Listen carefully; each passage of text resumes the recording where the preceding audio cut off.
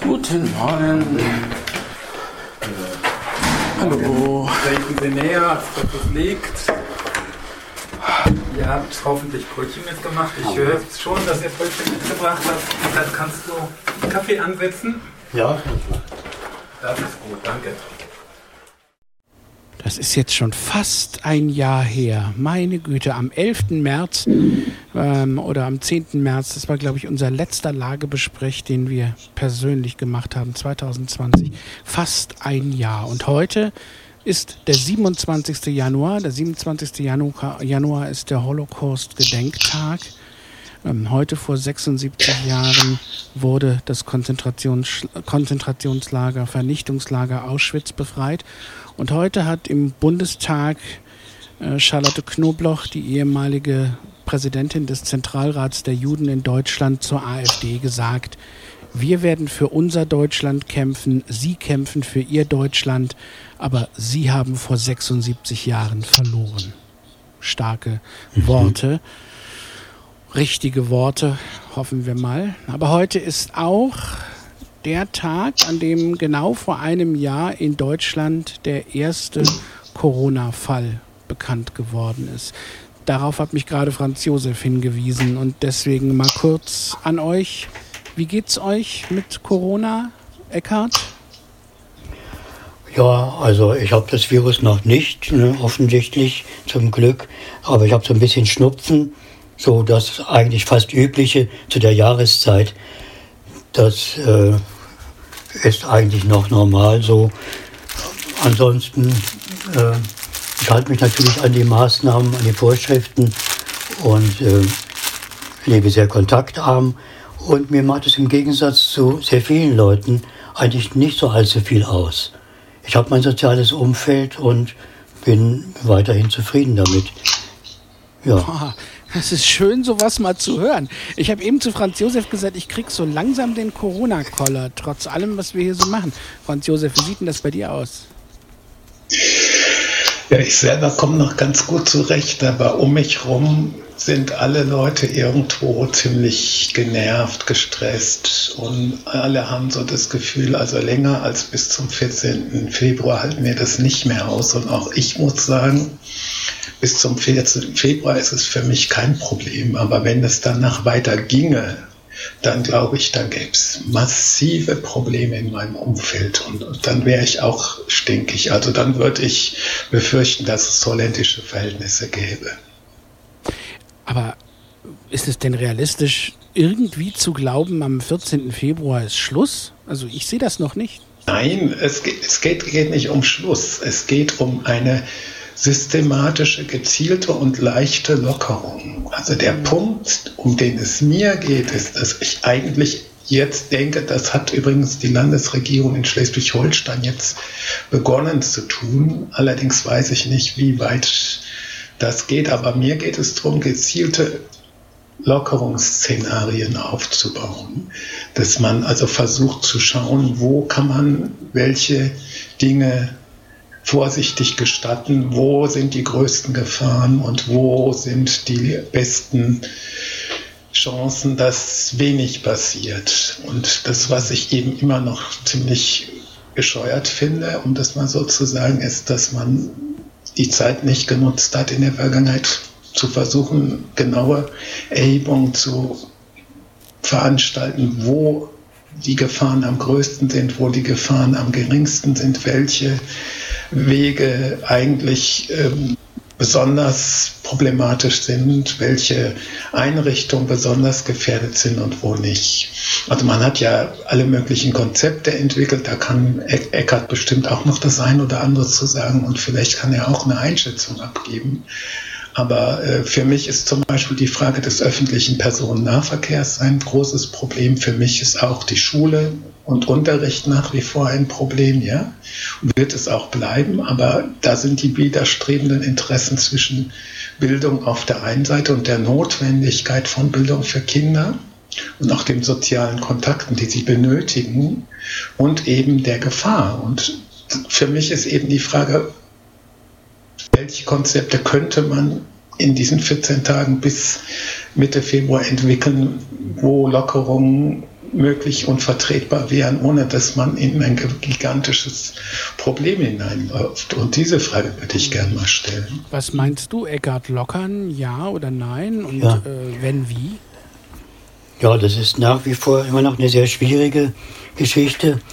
Man weiß noch nicht so ganz richtig, ob Kinder und Jugendliche Virenträger oder Virenverbreiter sind, die dann praktisch für das System dann sehr bedeutsam würden. Also ob man dann die Schulen öffnen kann mit entsprechendem Abstand zwischen den Stühlen oder die Kitas und so weiter. Da weiß man noch gar nicht so genau. Also vielfach sind ja die Kinder symptomfrei, wenn sie sich das Virus einfangen. Und inwieweit die das verbreiten können und in welchem Maße, ist noch nicht so richtig statistisch klar. Und das ist ein Problem. Ne? Ja. Und dann habe ich auch gelesen, was mir auch sehr, sehr plausibel erscheint, dass im privaten Umfeld oft eine große Ansteckungsgefahr liegt, weil sehr viele Leute einfach im privaten Umfeld zwischen Familien, zwischen Verwandten, aber auch Bekannten, die vielleicht in der gleichen Straße wohnen, gar nicht so häufig streng diese Maßnahmen befolgen. Man hört immer wieder von Zwischenfällen, auch von Partys. Jetzt gerade in den letzten Tagen in Holland, da gab es ja in großen Städten viele Demonstrationen gegen die Maßnahmen, die wirklich übergriffig wurden. Ja. Das sind also so Extremfälle. Und wenn man das beobachtet, dann fragt man sich, ob sozusagen wirklich die Menschheit reif ist in Deutschland oder in anderen Staaten, um mit den Lockerungsmaßnahmen selbstverantwortlich umzugehen. Ne? Franz Josef, du wolltest direkt dazwischen, ne? Du hattest... Ja, also Punkt 1, es gibt inzwischen relativ klare Untersuchungen, dass die Kinder und Jugendlichen eine durchaus infektiöse Gruppe darstellen. Also dass die Gefahr relativ groß ist. Da gibt es inzwischen Untersuchungen. Das Zweite ist, die größte Gruppe, die am stärksten betroffen ist, sind die Personen zwischen 40 und 65 Jahren. Und da kann man von ausgehen, das sind die Berufstätigen. Also das ist die Gruppe, wo die meisten Infizierten sind. Das ist auch überdurchschnittlich höher als ihr Anteil an der Gesamtbevölkerung. Und insofern muss man sagen, dass der Arbeitsplatz offenbar auch noch ein großes Infektionsfeld ist. Und du das sind die Punkte. Genau das, was ich auch sagen wollte, weil zum einen kenne ich auch diese Geschichte mit den Kindern, dass die eigentlich ganz starke Infektionsverbreiter sind. Und zum anderen finde ich, das mit dem privaten Umfeld, das wird dauernd gesagt. Aber eigentlich ist es doch so, ganz viele Leute steigen in den öffentlichen Nahverkehr, fahren zur Arbeit, sitzen im Büro, haben Präsenzpflicht, obwohl es nicht nötig ist. Und ich finde, da ist die Ansteckungsgefahr viel, viel größer, weil es so viele Leute gibt, die dann noch in den Büros sitzen. Aber ich will dir da nicht grundsätzlich widersprechen, Eckhard, aber für mich ist das irgendwie recht einleuchtend, dass der Arbeitsplatz ein ganz wichtiger Punkt ist. Ja, einschließlich noch das dazwischen geschoben, einschließlich der Wege von und zur Arbeit. Also man müsste bei allen Lockerungen immer auch die Wege betrachten. Also das heißt, ich glaube zum Beispiel bei Museen oder Theater muss man nicht nur immer gucken, ist die Einrichtung selber mit einem guten Konzept unproblematisch, sondern immer auch die Frage, sind die Wege dorthin problematisch oder nicht? Ne? Der Eckhard wollte gerade, Ja, ich habe das nur nicht erwähnt. Ich hatte ein Beispiel rausgegriffen.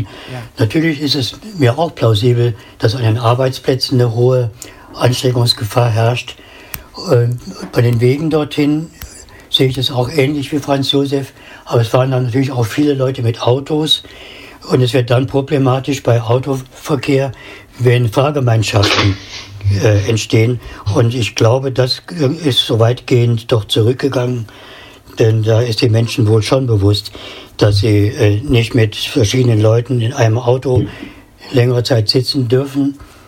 da ist natürlich noch die Distanz, die Entfernung wesentlich geringer als im öffentlichen Nahverkehr, wo auch aber eine große Gefährdung natürlich herrscht. Und wo natürlich inzwischen auch nur die stärker schützenden Masken erlaubt sind. Ja, auch das ist ja so ein Thema. Wo ist was erlaubt und wo ist was geboten? Ja, das ist ja auch überall anders.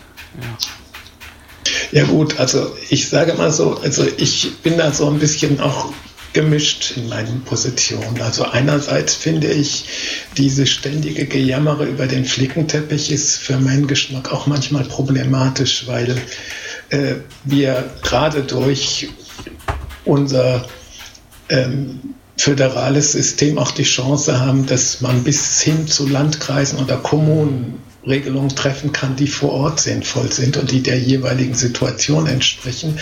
Andererseits finde ich auch, es sollte ein paar Grundregeln geben. Und was mich sehr genervt hat, war im Oktober die Tatsache, als die Bundeskanzlerin sinnvolle Maßnahmen vorgeschlagen hat und gewarnt hat und dann die Ministerpräsidenten sich übergangen fühlten und dann mehr oder weniger aus, sage ich jetzt mal, Provinzfürstenallüren heraus das verzögert haben. Und dann kam es nachher doch. Und ich finde, wir müssten viel mehr über Parlamente gehen und dabei auch viel mehr die öffentliche Debatte führen, weil ein wichtiger Punkt für mich ist auch die Kommunikation. Ich finde, dass das eines der größten Probleme ist, dass es keine wirklich gute begleitende Kommunikation gibt. Es gibt zwar ab und zu mal irgendwelche Sendungen im Fernsehen oder Äußerungen von der Bundeskanzlerin, vom Bundespräsidenten oder auch von den einzelnen Ministerpräsidenten, aber ich finde, es müsste und natürlich gibt es auch immer die Kommunikation und Interviews mit allen möglichen Virologen oder anderen Leuten, aber ich finde, es müsste Debatten geben, öffentliche Debatten geben, so wie es das auch kürzlich mal gegeben hat, und es sollte im Bundestag Anhörungen geben, wo die Wissenschaftler verschiedener Disziplinen auch ihre Position darstellen und man auch dieses Dilemma mal darstellt. Und das andere, was mich auch nervt, ist, wenn dann Museumsdirektorinnen sagen, wir wollen jetzt unsere Museen öffnen, unsere Museen sind ja mit einem Hygienekonzept sicher, ja, und dann anfangen zu jammern und dann sagen sie, die Entscheidungen werden so kurzfristig vorgestellt, dass wir nicht planen können, oder sagen auch Theaterdirektoren und Theaterintendanten oder so. Und ich sage, wir müssen uns daran gewöhnen, dass das mit dem Planen eine Chimäre ist. Wir haben jahrzehntelang geglaubt, wir könnten das ganze Leben durchplanen, wir könnten mit Versicherungen und allen möglichen alle Lebensrisiken abwenden. Das war nie so und das ist jetzt ganz besonders nicht so. Wir müssen lernen, dass das Leben eben nicht wirklich planbar ist. Oder wie Bert Brecht gesagt hat, der Mensch macht einen Plan, aber irgendwann geht der Plan schief und dann muss er einen neuen Plan machen. Ja, so ist es eben. Ja, also wir müssen einfach damit leben, dass wir nicht in die Zukunft sicher planen können, sondern dass wir zwar Pläne machen können oder uns vorstellen können, was wir gerne tun möchten, aber immer überlegen müssen, Plan B, Plan C, was könnte schlimmstenfalls sein. Ich will mal ganz kurz auf Holland zu sprechen kommen, weil du hast gerade gesagt, die Parlamente müssten mehr eingebunden werden. Ich weiß, dass zum Beispiel in Holland hat es ganz viele und gibt es auch immer wieder Anhörungen der Zweiten Kammer zu Corona gegeben und auch mit Expertinnen und Experten. Dazu gibt es eine Sonderkommission und dann wird eben auch über das Thema debattiert. Das finde ich eigentlich eine gute Sache. Trotzdem hat das gerade in Holland nicht dazu geführt, dass die Bevölkerung sich besser informiert fühlt oder dass sie die Maßnahmen besser akzeptiert. Ich bin sehr entsetzt darüber, wie verbreitet in Holland der gewalttätige Kampf gegen diese Maßnahmen ist. Und der fällt natürlich auch zusammen. In Holland sind nächsten Monat Wahlen. Fällt natürlich auch übernächsten Monat, fällt natürlich auch zusammen mit der größer werdenden rechtsradikalen Gruppe, die dort existiert. Und ein niederländischer Korrespondent hat vor ein paar Tagen gesagt, der hier in Deutschland sitzt, in Berlin, der hat gesagt, die Deutschen müssen aufpassen, dass es bei ihnen nicht genauso gewalttätig wird. Seht ihr das auch so? Ja, ich sehe das auch so. Also das war ja eben schon mein Hinweis, dass ich sagte, wir müssen intelligente Möglichkeiten finden, wie die Menschen Erleichterungen bekommen. Und vor allen Dingen, wir dürfen nicht weiter im Privatbereich einschränken, sondern wir müssen an den Stellen einschränken, wo die größten Gefahren sind. Und das andere ist, es ist ja immer versucht worden, mit finanziellen Maßnahmen zum Beispiel Gastronomie zu schützen oder Kultur zu schützen und so. Und ich bin massiv dafür, dass man diejenigen, vor allen Dingen Freiberufler, Kunstschaffenden oder so, die Leidtragende sind, auch wirtschaftlich unterstützt. Aber auf der anderen Seite werden wir ja auch wahrscheinlich schon hinnehmen müssen, dass nicht alle Firmen durchgefüttert werden. Wobei ich finde, man hat die Falschen gepäppelt, wie TUI zum Beispiel. Und das halte ich und habe ich von Anfang an für falsch gehalten. Und auch bei der Lufthansa muss ich sagen, also ich kann verstehen, dass man eine nationale Fluggesellschaft aufrechterhalten möchte. Aber die Massen von Geld, die da hineingepumpt worden sind und werden, die hätte man möglicherweise sinnvoll in andere Bereiche stecken können. Also ich weiß nicht, also ich bin da auch nicht ganz und gar entschieden, aber ich sehe schon die Notwendigkeit, dass man in dieser Krise auch gucken muss, dass man nicht Branchen weiterhin am Leben erhält, die sowieso keine Zukunft haben, ne? Sondern dass man das Geld gezielt dahin schickt, wo es auch wirklich die Menschen schützt. Und natürlich ist klar, dass auch Beschäftigte im Tourismus um ihre Existenz bangen, dass auch Beschäftigte in der Luftfahrt um ihre materielle, wirtschaftliche Zukunft bangen. Und die kann man auch nicht einfach jetzt hängen lassen. Das ist mir völlig bewusst. Nur die andere Frage ist, welche Lösungen man sucht. Und ich finde, wir müssten einfach viel intensiver über intelligentere Lösungen reden, als einfach nur so von hier auf jetzt zu arbeiten. Also so wichtig, es ist sofort und gleich zu reagieren, so wichtig wäre daneben parallel eine Debatte zu führen und langfristig über Konzepte und Strategien zu diskutieren, wie man hinterher und vielleicht schon vorbereitend jetzt beginnend den Wiederaufbau führen kann, zumal wir dann eine Klimakatastrophe haben werden und die wird, das sagen einige Experten, noch viel, viel gravierender werden als jetzt die Corona-Pandemie. Also gesundheitlich wird die möglicherweise noch viel mehr Menschenleben kosten. Und wir werden mit dem Virus leben müssen. Das wird nicht einfach wieder weggehen. Und die Normalität, die wir vorher hatten, werden wir nicht zurückerhalten. Wir haben vorher darüber gesprochen, dass wir über ein Thema noch sprechen wollen, das so langsam gerade aufblüht, nämlich das Thema Triage und wie man hier in Deutschland damit umgeht. Offiziell gibt es keine Triage, Franz Josef, aber das ist nur offiziell. Also was man sagen kann, ist, es sind inzwischen etwa knapp 54.000 Menschen an Covid-19 gestorben und von denen sind ungefähr 18.000 oder so in Kliniken, in Intensivstationen gestorben. Und die größere Zahl ist nicht in Intensivstationen gestorben. Und das legt die Vermutung nahe, dass ein Teil von denen in Pflegeheimen gestorben ist. Und dafür spricht eine ganze Menge, dass Leute in Pflegeheimen behandelt worden sind und man sie nicht in Kliniken verlegt hat. Und dann stellt sich die Frage, haben sie dort die nötige Pflege gehabt oder hat man ihnen einfach nach dem Motto, die sind ja eh schon alt und die können wir eh krepieren lassen. Ich sage es jetzt bewusst und auch provokativ sehr salopp.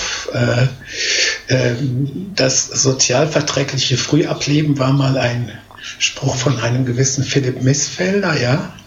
dass man gesagt hat, also da investieren wir nichts mehr oder so ähnlich und dass man deswegen eben den Weg von den alten Pflegeheimen und Pflegeheimen in die Kliniken sozusagen gar nicht erst geöffnet hat. Solche Berichte gab es übrigens auch aus Spanien und aus Frankreich, wo das so beobachtet wurde. Und das ist eine, wie das jetzt Leute nennen, präklinische Triage. Das heißt, Triage bedeutet, dass man in der Notfallmedizin dann, wenn man nicht genug Möglichkeiten hat, alle zu behandeln, dann entscheidet, wer ist ohnehin am Krepieren, ich sage es jetzt mal bewusst salopp, bei wem ist die Wahrscheinlichkeit groß, dass man ihn mit einer Behandlung gut retten kann. Und die Zwischengruppe ist die man dann noch behandelt, wenn es möglicherweise noch Kapazitäten gibt. Und in diese Zwischengruppe fallen dann eben zum Beispiel Behinderte in Pflegeheimen. Und das bedeutet in der Konsequenz, und das ist mir wichtig darauf hinzuweisen, wenn sich diese Tatsache auch öffentlich rumspricht, und ich gehe davon aus, dass das Fakt ist, dass tatsächlich die Leute aus dem Pflegeheim nicht in die Intensivstation gebracht worden sind und dass viele dann auch deswegen gestorben sind. Also die Zahl der Gestorbenen, die ein hohes Alter haben, die ist sehr groß. Wenn das Fakt ist, wird das bedeuten, dass niemand mehr wieder freiwillig jemals in ein Pflegeheim gehen wird, wenn das irgend vermeiden kann, weil das im Prinzip, ich sage das jetzt mal ein bisschen überspitzt, die Gefahr eines Todesurteils beinhalten kann. Und das sind Dinge, die sich diejenigen, die sowas machen, nicht überlegt haben, welche Konsequenzen sie sich da antun. Es bedeutet, dass man das sogenannte lebensunwerte Leben durch die Aussonderung in Heimen abgestempelt hat, dass man die Menschen, die behindert sind oder alt sind, sozusagen einfach zum Verrecken lassen gestempelt hat. Und das ist eine Tendenz, die ich ganz, ganz, ganz problematisch für die Gesellschaft finde. Und der Nebeneffekt auf der anderen Seite ist, dass Behinderte, die zu Hause wohnen, in der Impfkampagne nicht berücksichtigt worden sind. Die hätten ja im Prinzip meiner Meinung nach auch in die oberste Gruppe kommen müssen, sind sie aber nicht. Man hat in den Pflegeheimen begonnen, eben wahrscheinlich genau aus dem Grund, weil man dort diese präklinische Triage gemacht hat und weil man eben dann gedacht hat, okay, dann müssen wir den Leuten wenigstens eine Chance geben, ja. Und man hat aber zum Beispiel Menschen mit Behinderung, wenn sie nicht über 80 Jahre sind, jetzt nicht in der ersten Gruppe drin einsortiert. Auch deswegen, weil man gar nicht weiß, wer wo behindert ist möglicherweise. Ja? Also das ist ja noch die nächste Frage. Woher nimmt zum Beispiel das Land Hessen, jetzt als Beispiel für uns, die wir in Hessen leben, die Daten derjenigen, die es anschreibt, dass sie einen Impftermin bekommen können? Also Sie können im Meldeamt gucken, im Melderegister, wer ist über 80 Jahre alt, den schreiben Sie an. Aber ansonsten, ja, und ich sage, da sind ganz viele Dinge, die problematisch sind und wir müssen im Zuge der weiteren Diskussion über diese Pandemie Lehren ziehen für die Zukunft. Und wir müssen uns klar machen, dass diese Menschenverachtung, dass man Menschen, die in Pflegeheimen sind, einfach sozusagen da festhält, dass man ihnen auch nicht erlaubt, in der Stunde ihres Todes Verwandte und Bekannte am Totenbett zu empfangen, dass man Besuch verbietet für solche Menschen. Ja? Das sind ja schockierende und einschneidende Sachen. Und es ist im Prinzip, und das sage ich jetzt mal sehr salopp und auch ein bisschen zugespitzt, eine Haltung, die sich auch äußert darin, dass man Flüchtlinge im Mittelmeer ertrinken lässt. Also die Gerede von europäischen Werten, das muss ich ehrlich sagen, das hat für mich nach diesen Erfahrungen im Mittelmeer, im Umgang mit Flüchtlingslagern auf Moria oder im Balkan, aber auch nach dieser Erfahrung mit der Pandemie im Pflegeheim hat das für mich jede Grundlage verboten. Also ich sage, wenn irgendeiner noch von europäischen Werten redet, dann werde ich ihn mit der Frage konfrontieren, was macht ihr im Mittelmeer, was macht ihr mit Pflegeheimen und wo bist du ganz persönlich in dieser Debatte gewesen? Was hast du persönlich gemacht? Und das ist heute am Holocaust-Gedenktag ganz wichtig, genau darauf zu schauen. Das war jetzt schon eine Rede für sich, aber es stimmt natürlich. Leider ja. Stimmt natürlich, es ist ein ernsthaftes Problem, dass Was schätzt du, ich weiß nicht, Eckhard, wie viel du davon gehört hast, außer der Mail, die ich dir noch geschickt habe, aber wie bewusst fällt man denn in den medizinischen Berufen eine solche Entscheidung? Oder ist das etwas, was einfach im Alltag sozusagen im einzelnen Heim passiert oder so? Wie schätzt du das ein? Ja, ich schätze auch, dass zumindest ein doch großer Teil der Pflegebedürftigen tatsächlich so behandelt wird. Also es ist einfach relativ von der Logik her wahrscheinlich, nach all dem, was man so hört und auch was hier die Zahlen aussagen, da ist schon was dran und es ist sehr, sehr schlimm. Viele Menschen sind hilflos im Pflegeheim und haben können noch nicht mal auf ausreichendes Personal zurückgreifen. Ja. Ich habe ja, also vor kurzem oder vor einiger Zeit gab es ja hier im Landkreis, ich glaube in Schröck oder in Möst, ein Pflegeheim, da wurde das Personal in Quarantäne geschickt, weil Corona ausgebrochen war. Und da war kein oder kaum Personal mehr vorhanden, um die Leute zu pflegen. Die Leute lagen hilflos in ihren Betten und nicht mal das Notwendigste, die alltägliche Pflege war garantiert und war möglich. Das ist schon ein Skandal. Und es ist aber im Einzelfall sicherlich außerordentlich schwierig, da, wenn es schon mal so weit gekommen ist, dann sofort Abhilfe zu schaffen. Also bessere Planung ist auf jeden Fall nötig.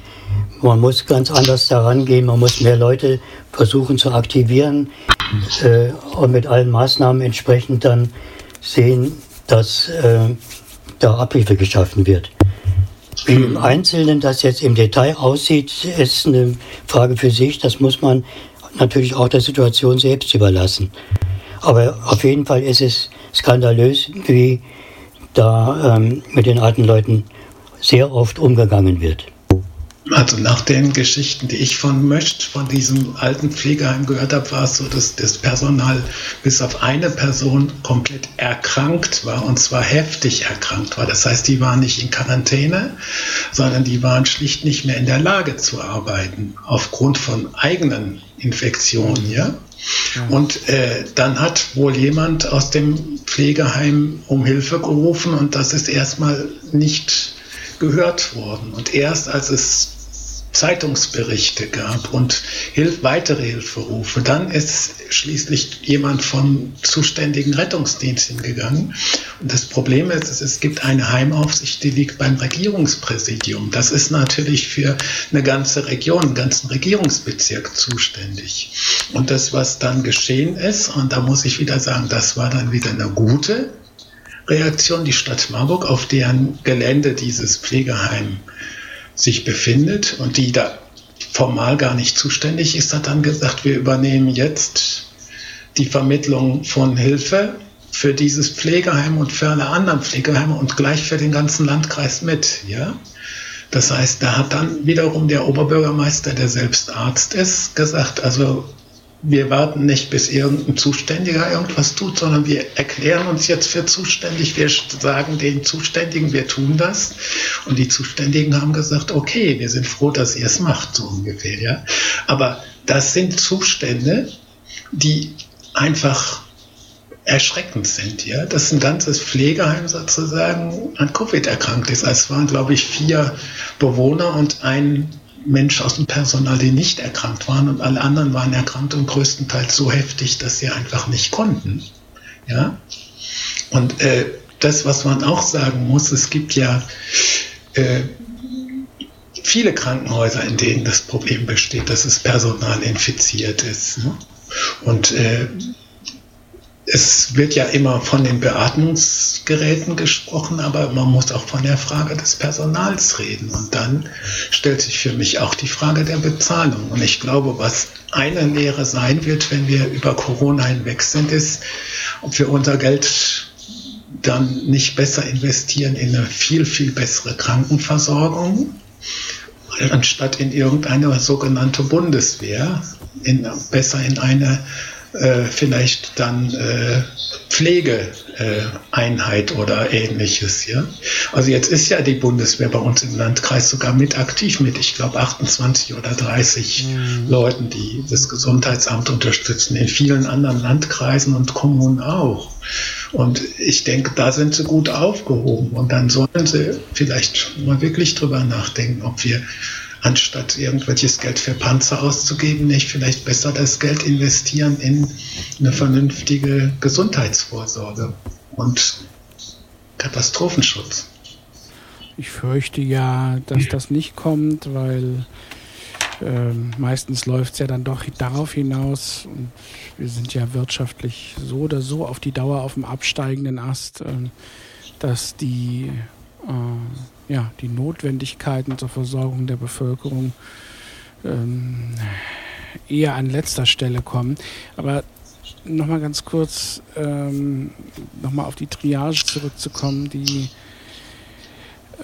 von Karl Lauterbach in einer Talkshow, ich will nicht sagen zugegeben worden ist, er hat nur gesagt, dass wenn das so ist mit diesen Zahlen, dann würde es ihn nicht wundern, weil eben auch die Auslastung entsprechend ist und es müssten noch viel mehr Betten und noch viel mehr Personal da sein, um sozusagen alle aufnehmen zu können.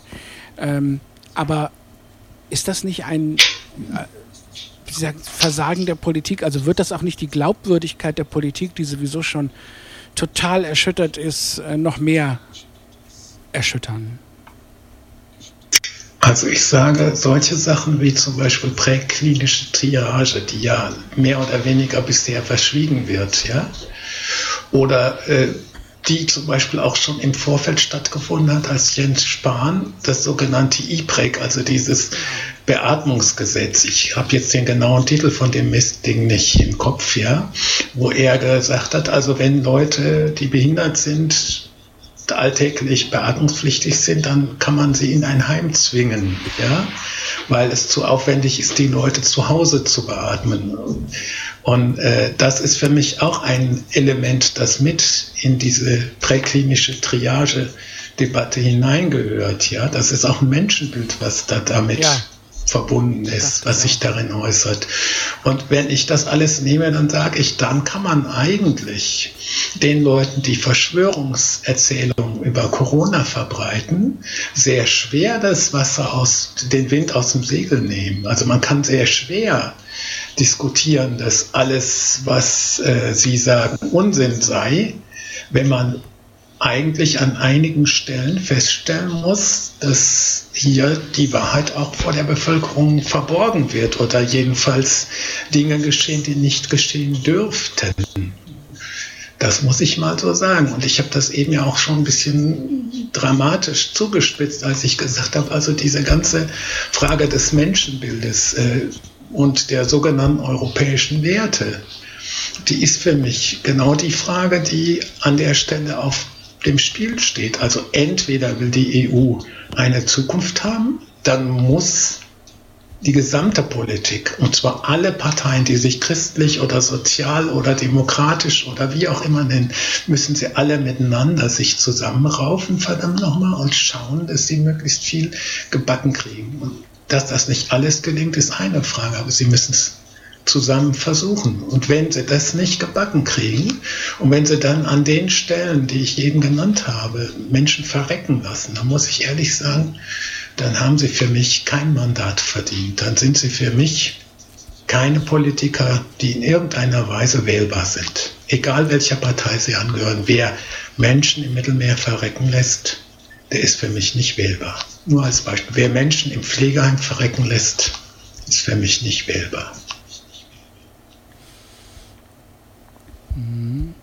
Ja, das stimmt natürlich, aber wer ist schuld? Wer ist nicht wählbar? Ja, wie viel bewusste Entscheidung steckt, das habe ich eben auch schon mal anzudeuten versucht, zum Beispiel hinter dieser Geschichte mit der Triage, wie viel bewusste politische Entscheidung steckt dahinter?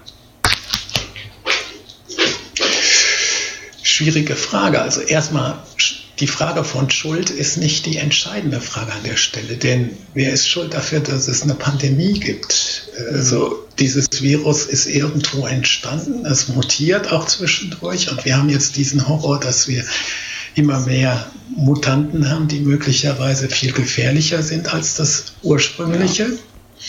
Und da kann man nicht von Schuld reden, sondern die Frage, die sich stellt, ist, mit welcher Haltung begegnen Politikerinnen und Politiker dieser Herausforderung? Und dass sie versagen, das hat übrigens die Bundeskanzlerin selber gesagt und das ehrt sie auch, wenn sie sagt, also wir haben versagt letztlich, also wir haben es nicht wirklich alles richtig gemacht. Es konnte auch niemand richtig machen, keiner. Das ist völlig klar, nur die andere Frage ist, welche Haltung ist da? Und die Haltung, die ich erwarte, ist eine Haltung, in der die politisch Verantwortlichen sagen, wir versuchen, jedes einzelne Menschenleben zu retten, so gut es geht. Und wir versuchen, Rahmenbedingungen zu schaffen, die das unterstützen. Diese Haltung würde ich jetzt bei einigen Politikern auch noch sehen. Aber diese Haltung muss auch weitergehen. Und diese Haltung muss beinhalten, dass man auch über den Tellerrand hinaus guckt. Und zum Beispiel, wenn jetzt diskutiert wird über die Impfstoffproduktion und dass AstraZeneca der EU nicht 80.000 oder wie viel 80 Millionen waren es Dosen liefert, sondern nur 31, dann ist das eine Sache, die Empörung auslösen mag.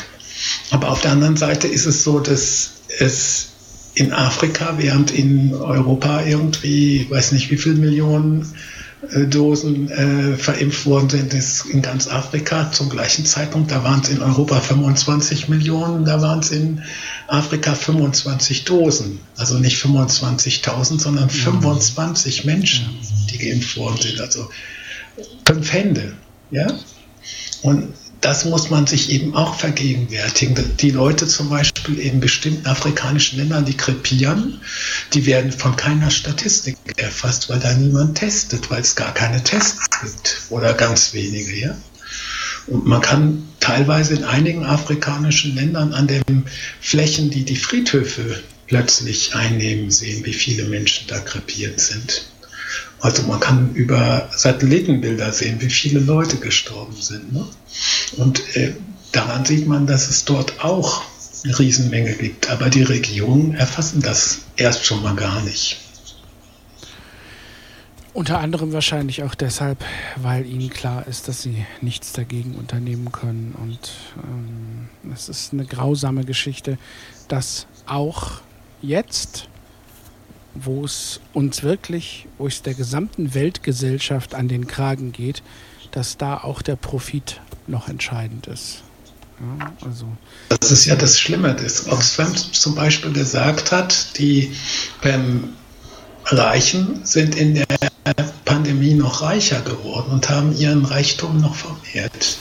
Und deswegen bin ich auch dafür, dass wir in Deutschland auch darüber reden, dass wir eine klare Vermehrungssteuer einführen. Also eine Steuer, die den Zuwachs an Vermögen, der über die Dauer der Pandemie entstanden ist, zu 75% wegbesteuert. Also alle die Leute, die in dieser Pandemie größere Zuwächse an Einkommen und Vermögen errungen haben, die sollen das wieder abgeben, sofern es sich nicht um geringe Beträge handelt. Also bei Pflegenden oder Ärzten bin ich der Meinung, kann man das anders betrachten. Aber die Profiteure, die Masken herstellen oder sonst was, die sollen das Geld bitteschön an die Gemeinschaft dann zurückführen. Muss man jetzt im Detail darüber diskutieren, weil es ein unausgegorener Vorschlag ist. Aber ich finde nur grundsätzlich, dass es nicht passieren darf. Wir sehen in der Pandemie, dass alle die Schieflagen im sozialen Bereich sich jetzt alle verschärfen. Denn wir haben keine wesentliche Harzerhöhung, aber die Leute sollen plötzlich FFP2-Masken im ÖPNV tragen. Und das sind Einmalmasken, die kannst du zwar vielleicht noch 2- oder 3-mal benutzen, aber nicht, wer weiß wie oft, ja. Und die Dinger kosten 2,95 € oder wenn du Glück hast, kriegst du sie für 2 € oder so. Ne? Hast du schon welche gekriegt, Eckart? FFP2? Ja, ich habe gestern von vom Bund, also im Auftrag des Bundes von den Krankenkassen, einen Berechtigungsschein erhalten für 6 Masken, für 2 Euro für diese 6 Masken. Das gilt natürlich nur für Leute ab einem bestimmten Alter. Da haben wir dann wieder diese andere Debatte, ab wann sollte man muss ja irgendwo einen Schnitt machen.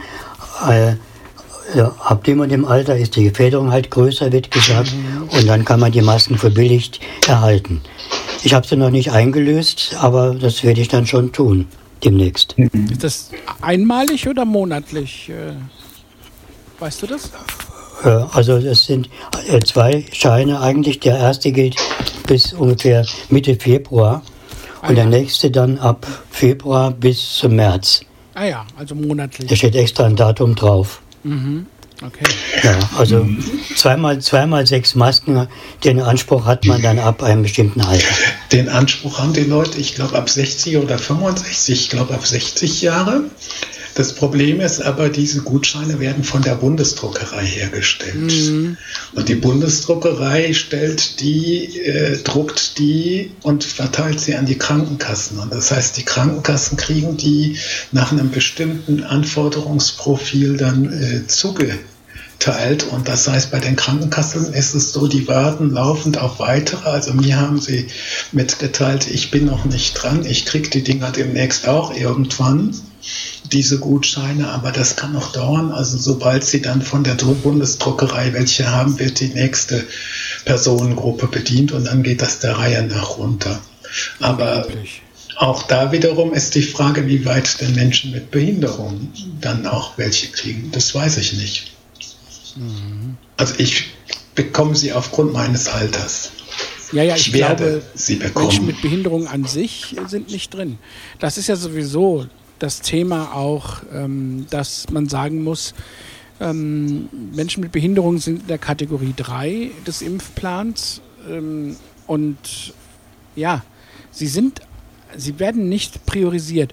Und es gibt mittlerweile Leute, die sagen, naja, dann geh mal zum Arzt und lass dir ausstellen, dass du einer besonderen Risikogruppe angehörst und dann gehst du zum Impfzentrum und guckst mal, ob du es schaffst.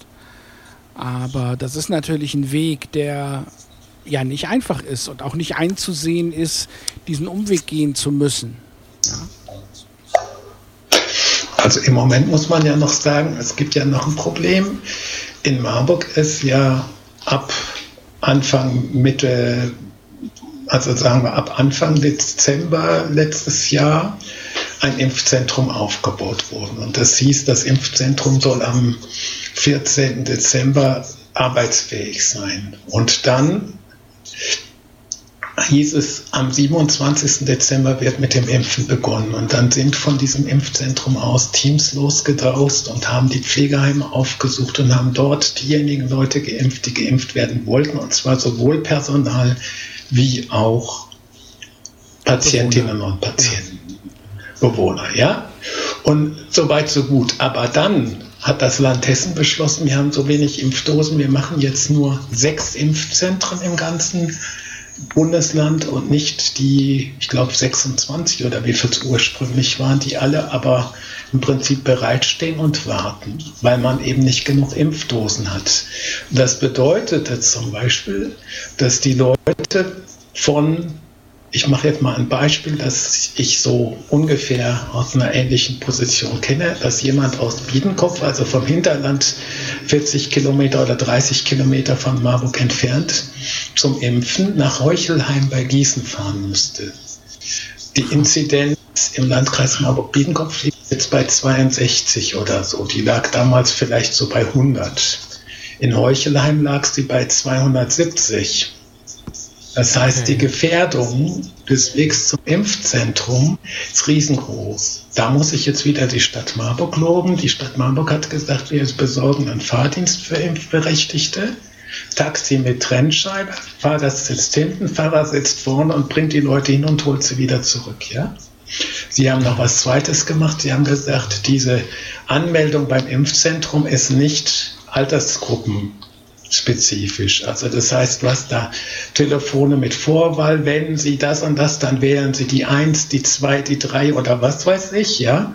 Und vieles ging über eine Internetseite, die nicht barrierefrei war. Auf der Seite war sogar ich nenne das jetzt mal Disclaimer, also so eine Seite, wo erklärt wurde, warum welche Sachen nicht barrierefrei sind. Ja, stand sogar auf der Seite drauf. Von der Kassenärztlichen Vereinigung, und da hieß es, bis Juni oder Juli wollen wir das barrierefrei haben, stand dann da, ja. Und das sind so Geschichten, wo ich sage, das ist eigentlich eine Unverschämtheit. Und da hat wiederum die Stadt Marburg gesagt, okay, wir haben jetzt Impflotsen, also Leute, die sich ans Telefon klemmen und für die Betroffenen die Impftermine ausmachen und so weiter, damit die da nicht sozusagen alleine gelassen werden, ja. Sowas finde ich auch sehr gut. Sowas hätte man aber eigentlich auf der Ebene der Organisation klären müssen und nicht, weil irgendein Oberbürgermeister ein bisschen weiter denkt als andere Idioten, ja. Und das sind genau solche Geschichten, ja. Und aus diesem Grunde sage ich, also wir müssen einfach wahnsinnig viel an Dingen zusammentragen und lernen. Und es wird wahrscheinlich auch in Zukunft Pandemien geben. Es wird auch dieses Coronavirus in Zukunft geben. Und wir müssen lernen, wie wir auch mit anderen Problemen anders umgehen. Also wir müssen weg von diesem bürokratischen Habitus, den wir in Deutschland manchmal haben, der manchmal etwas übertrieben ist, aber wir müssen auch menschenzentriert arbeiten. Also in der Psychologie sagt man klientenzentriert und ich sage, die Politik muss menschenzentriert sein. Steht übrigens im Grundgesetz Artikel 1 Absatz 1 Satz 1. Ja? Das ist genau diese Aussage. Ein bisschen anders formuliert, aber du hast natürlich recht. Ja. Ich habe es im Jurastudium im Staatsrecht im ersten Semester so gelernt, dass das ja im Prinzip nichts anderes bedeutet, als dass der Staat dem Menschen dient und nicht der Mensch dem Staat. Ja, richtig. So lernt man das im ersten Semester, habe ich auch gemacht. Ja, ich glaube, hier ist jetzt so ein Punkt, wir sind jetzt seit etwas mehr als 50 Minuten unterwegs. Wir könnten jetzt überlegen, ob wir wenigstens noch einen Moment ein anderes Thema anschneiden, nämlich die Wahl von Joe Biden oder sagen wir die ersten 7 Tage. Es sind jetzt 7 Tage. Ich habe am letzten Mittwoch bis in die Nacht hinein am Radio gesessen, am Computer gesessen und habe das verfolgt von Anfang bis Ende. Und war eine sehr interessante Veranstaltung, diese Amtseinführung. Viel Traditionelles, aber eben auch viel Besonderes. Interessenfrage, Eckhard, hast du das auch verfolgt damals? Also letzte Woche, meine ich? Ja, also so genau wie du auf jeden Fall nicht. Aber was mich besonders gefreut hat, war natürlich, dass Biden wieder dem Pariser Klimaschutzabkommen beitreten will, was ja auch nötig und folgerichtig ist. Und andere Dinge, die Trump verbockt hat oder eingeführt hat, auch wieder rückgängig machen will. Und da kann man hoffen, dass doch zumindest in Teilbereichen vieles sich wieder zum Besseren wandelt. Also siehst du das recht optimistisch, so die Möglichkeit? Eigentlich schon, ja. Ja. Das ist schön mal zu hören. Also Josef, sagst du aber? Ja, ich sage ein bisschen aber. Also ich sehe das schon auch optimistisch insofern, als ich sage, endlich sind wir diesen Trump mal in dieser Position wenigstens los. Und der Kerl hat ja noch den Koffer mit den Codes mitgenommen, die dann aber sofort für unwirksam erklärt worden sind, ja, also mit Atomcodes, ne? Ja. Aber grundsätzlich muss ich sagen, also ich erwarte auch von Joe Biden nicht nur immer Zuckerschlecken, weil er war ja schon mal Vizepräsident und auch unter Barack Obama hat es nicht immer nur eitel Sonnenschein gegeben, aber es wird auf einer verlässlicheren und kalkulierbareren Basis stattfinden. Und das Zweite ist, mich hat eigentlich eine junge Frau beeindruckt, die bei der Amtseinführung ein Gedicht vorgetragen hat, Amanda Gorman, die schon sozusagen ein Geheimtipp oder sowas Ähnliches gewesen ist vorher, weil sie schon mit 17 einen Preis bekommen hat für junge Poetinnen, den man extra wegen ihr erfunden hat, weil man sie unbedingt ehren wollte. Und die dann mit 17 schon zu Barack Obama eingeladen worden ist ins Weiße Haus und dort hat sie Joe Biden kennengelernt und die haben beide festgestellt, wir haben eine gemeinsame Behinderungserfahrung, nämlich Stottern. Und wir haben auch eine gemeinsame Strategie, wie wir sie überwunden haben, nämlich rhythmisches Sprechen. Und dadurch hat sie nämlich ihre Gedichte überhaupt angefangen zu schreiben, dass sie sich geschämt hat zu stottern und dann hat sie halt eben das, was sie ausdrücken wollte, in Gedichtform gefasst und dann hat sie dieses rhythmische Sprechen geübt und damit ihre Stotter- und Sprechbehinderung überwunden. Und das, was ich dann toll fand, ist 2 Tage nach der Amtseinführung hat sie bekannt gegeben, dass ihre beiden bisher erschienenen Gedichtbände auf Platz 1 und 2 der weltweiten Amazon-Verkaufsliste standen. Also das heißt, es waren die bestverkauften Bücher innerhalb von 2 Tagen, ja. Und das hat mich sehr gefreut und mich hat gefreut, dass diese Frau Tochter einer alleinerziehenden Mutter ist, die sich aber mithilfe ihrer Geistesgaben und auch ihrer intellektuellen Kraft und ihrer Gedichte in ein Harvard-Stipendium hineingearbeitet hat. Die hat sicher auch Glück gehabt. Aber sie ist auch politisch aktiv und das, was sie schreibt, ist wirklich eine sehr, sehr gekonnte und sehr, zwar gereimte, aber mit vielen Wortdoppeldeutigkeiten und Wortspielen auch sehr angereicherte, sehr feinsinnige Poesie, die mir persönlich sehr gut gefällt. Also wenn sich dann so Sachen wie Just Is, also wir können hinnehmen, dass es eben halt so ist, reimt oder eigentlich entgegensteht, gegenübersteht Justice, also Gerechtigkeit. Ne? Und solche Sachen, da muss ich sagen, das ist schon wirklich toll. Das hat mich sehr gefreut und mich hat auch gefreut, dass die Vizepräsidentin Kamala Harris auch ein ganz anderes Kaliber ist. Und von Joe Biden sagt man, dass er jemand sei, der zumindest zuhören könne und der auch ein bisschen, wie soll man sagen, nicht in erster Linie so ein Machtmensch sei. Aber wir werden es sehen. Mhm. Und also am Ende ist es so, dass seine erste Reise, die er nach der Pandemie machen wird, wahrscheinlich auch nach Deutschland führen wird und wahrscheinlich nach Dachau. Hat auch seine Gründe, wollen wir jetzt nicht alles ausbaldobern. Er war schon mehrfach da und muss dann noch ein kleines Missverständnis klären in Dachau. Aber ich habe diese Amtseinführung auch verfolgt. Amanda Gorman war fantastisch. Das muss man einfach so sagen. Sie hat rhythmisches Sprechen. Es gibt wieder Leute, die haben vom Rap gesprochen. Das passt aber nicht. Es ist rhythmisches Sprechen passt tatsächlich eher. Und sie hat, finde ich, sehr kraftvolle Worte gebraucht. Und diese gesamte Amtseinführung hatte das Thema Brücken bauen und miteinander reden. Und nun muss ich sagen, bei US-Präsidenten, spätestens seit Barack Obama weiß ich das und er sagt es ja auch inzwischen selbst. Es ist nicht so, dass der Präsident, auch wenn das nach außen vermittelt wird, einfach alles durchsetzen kann, was er durchsetzen will. Also ich glaube zum Beispiel immer noch, dass Barack Obama Guantanamo hat schließen wollen, aber er hat es nicht geschafft. Wegen der inneren Widerstände, die es nun mal gegeben hat.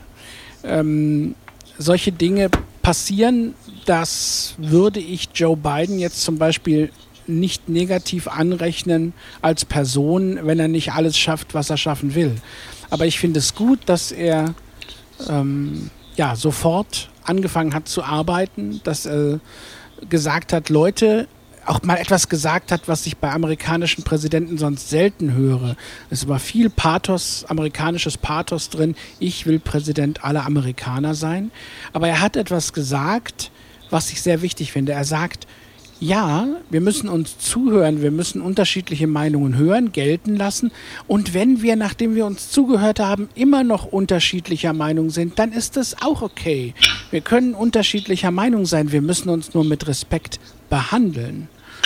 Und trotzdem können wir dann als United States sozusagen weitergehen, selbst wenn wir, das gehört zur Demokratie dazu, unterschiedliche Ansichten haben.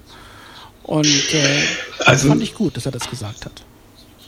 Ja, also er ist ein in diesem Punkt sehr erfreuliches Gegenbild zu dem vorherigen Amtsvorgänger Donald Trump, der leider hinter den Kulissen jetzt auch Druck macht auf die Senatoren wegen des Impeachments. Also er macht genau das, was man ihm schon in den Wahlen in Georgia mit einem Mitschnitt eines Telefons wohl nachweisen konnte, nämlich dass er die Leute beschimpft, bedroht, anbettelt, damit sie nur ja nichts gegen ihn unternehmen. Also das heißt, innerhalb der Republikanischen Partei gibt es einige Leute, die offenbar Angst vor ihm haben. Und er macht weiter. Und heute ist zwar der YouTube-Account von Rudy Giuliani eingeschränkt worden, also er ist nicht völlig gelöscht worden, aber es ist auch für ihn jetzt schwieriger, Lügen zu verbreiten. Aber offenbar kann Trump hinter den Kulissen immer noch wüten. Und das ist eigentlich das, was mich auch noch ein bisschen umtreibt. Also ganz los sind wir ihn leider noch nicht. Also ich hätte mir gewünscht, er ginge ins Altenheim oder wegen mir kann er auch in seine Golfclubs gehen oder sonst wohin. Und ich hätte mir gewünscht, er würde für seine Verbrechen zur Rechenschaft gezogen. Und ich hoffe, dass das noch geschehen wird. Ja, ich fürchte, wir hatten heute eine Probeabstimmung im Senat, so eine Art Probeabstimmung über die Frage, soll ein Impeachment bei uns stattfinden oder nicht. Es wird stattfinden, aber 45 Republikaner haben Nein gesagt. Leider auch Mitch McConnell, von dem ich so ein bisschen gehofft hatte, dass er jetzt sich endgültig von Trump löst. Das hat er nicht getan. Wir werden also weiterhin mit diesem Schreckgespenst leben müssen, auch mit der Möglichkeit, dass er 2024 wieder antritt, denn ich glaube nicht, dass das Impeachment im Senat Erfolg haben wird. Die Frage ist jetzt eher, kann Biden in den nächsten 2 Jahren, weil wenn Trump weiter wütet, bleiben ihm 2 Jahre, das muss man mal deutlich sagen, bevor zumindest der Senat, vielleicht auch das Haus wieder in republikanische Hand fallen. Was kann er in diesen 2 Jahren machen, was dauerhaft ist, was nicht einfach wieder umgestoßen werden kann? Und da habe ich meine Zweifel. Also erstmal hat er ja bisher seine Kandidaten für Ministerämter durchgesetzt. Ja. Also heute, glaube ich, war es auch den Außenministerkandidaten mit 85 Stimmen, also auch mit Republikanerstimmen. Und ich hoffe, dass das weiter so geht. Das ist schon mal das eine. Und wie gesagt, ich habe eben schon gesagt, ich fürchte halt, dass viele Republikaner von Trump unter Druck gesetzt werden, und zwar in dieser Impeachment-Frage. Und das ist eine Frage, wie man da rauskommt.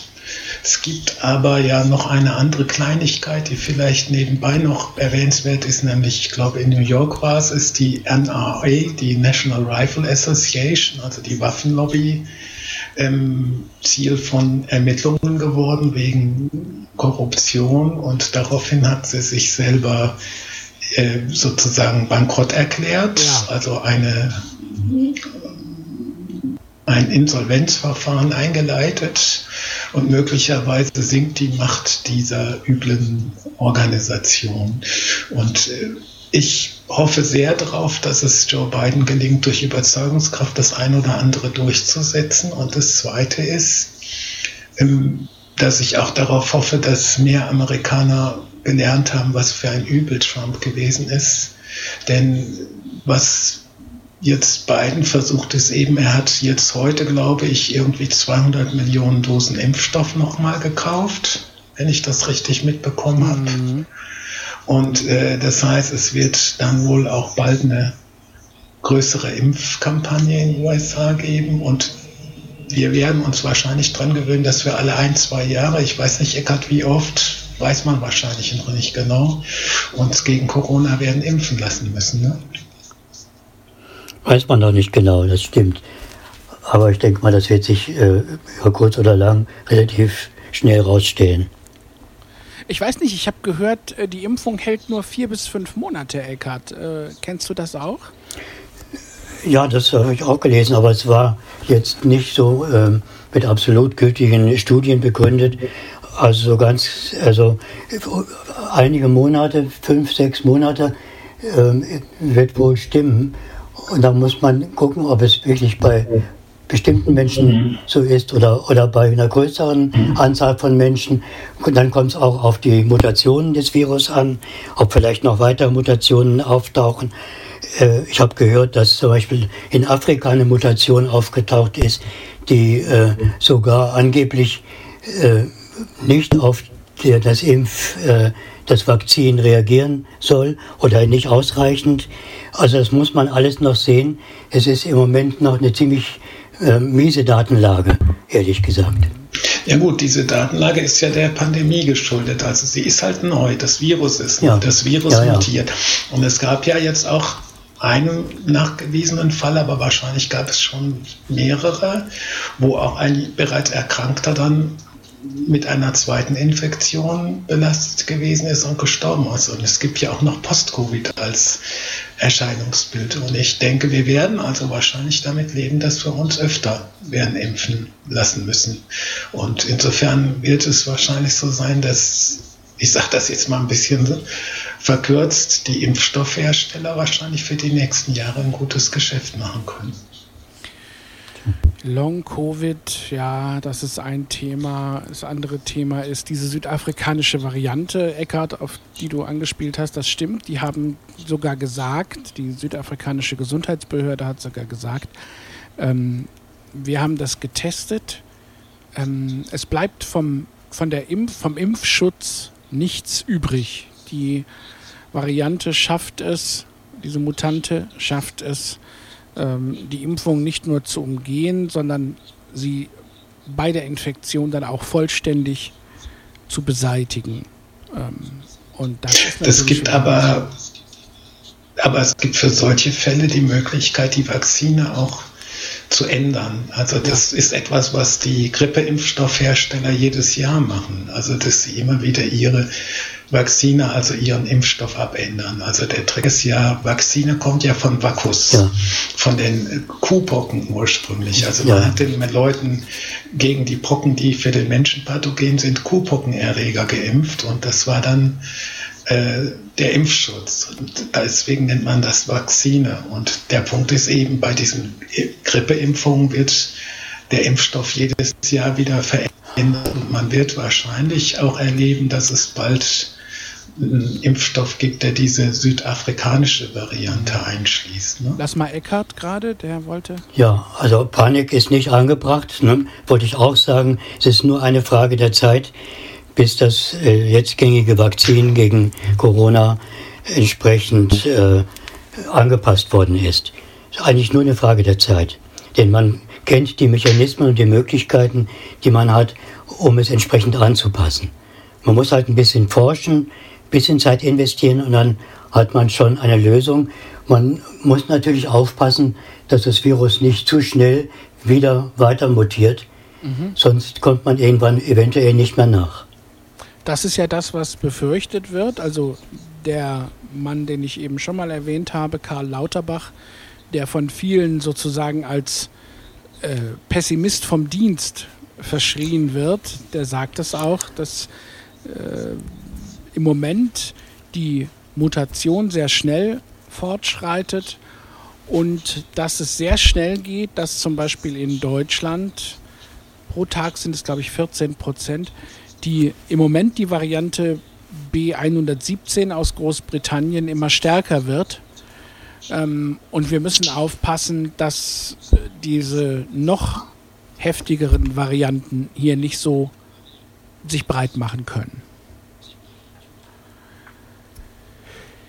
Ja, so, ich glaube, wir machen hier mal Schluss an dieser Stelle. Wir könnten bestimmt noch 2 Stunden drüber reden und wir sehen, Corona ist auch das große Thema 2021 und selbst wenn wir zwischendurch mal über Joe Biden sprechen, wir kommen auf Corona zurück. Das geht gar nicht anders. Und ich habe am Anfang gesagt und auch schon im Vorgespräch, ich kriege so langsam den Corona-Koller und ich glaube, viele Menschen kriegen das. Wenn sie die Möglichkeit haben, zum Beispiel mal spazieren zu gehen, auf den Balkon sich zu stellen, mal die Hand in den Schnee zu stecken. All solche Dinge sollten Sie unbedingt tun und vielleicht auch andere Möglichkeiten des Kontakts finden. Sie hören uns, das heißt, Sie können vielleicht auch übers Internet Kontakt aufnehmen. Versuchen Sie, sich nicht vom Corona-Koller einfangen zu lassen. Wir sind jedenfalls in 2 Wochen wieder da und erzählen Ihnen neue Dinge vom Pferd, würde ich sagen. Ja, aber vom Pferd und nicht von Corona dann. Ja. Wobei ich keine Ahnung von Pferden habe oder nicht allzu viel. Ich auch nicht. Also müssen wir uns was anderes ausdenken. Also, wir wünschen Ihnen alles Gute. Bis in 2 Wochen. Ja. Machen Sie es gut. Also bleibt gesund. Ja, und werdet nicht leichtsinnig, bleibt wachsam und besonnen. Und tschüss. Tschüss.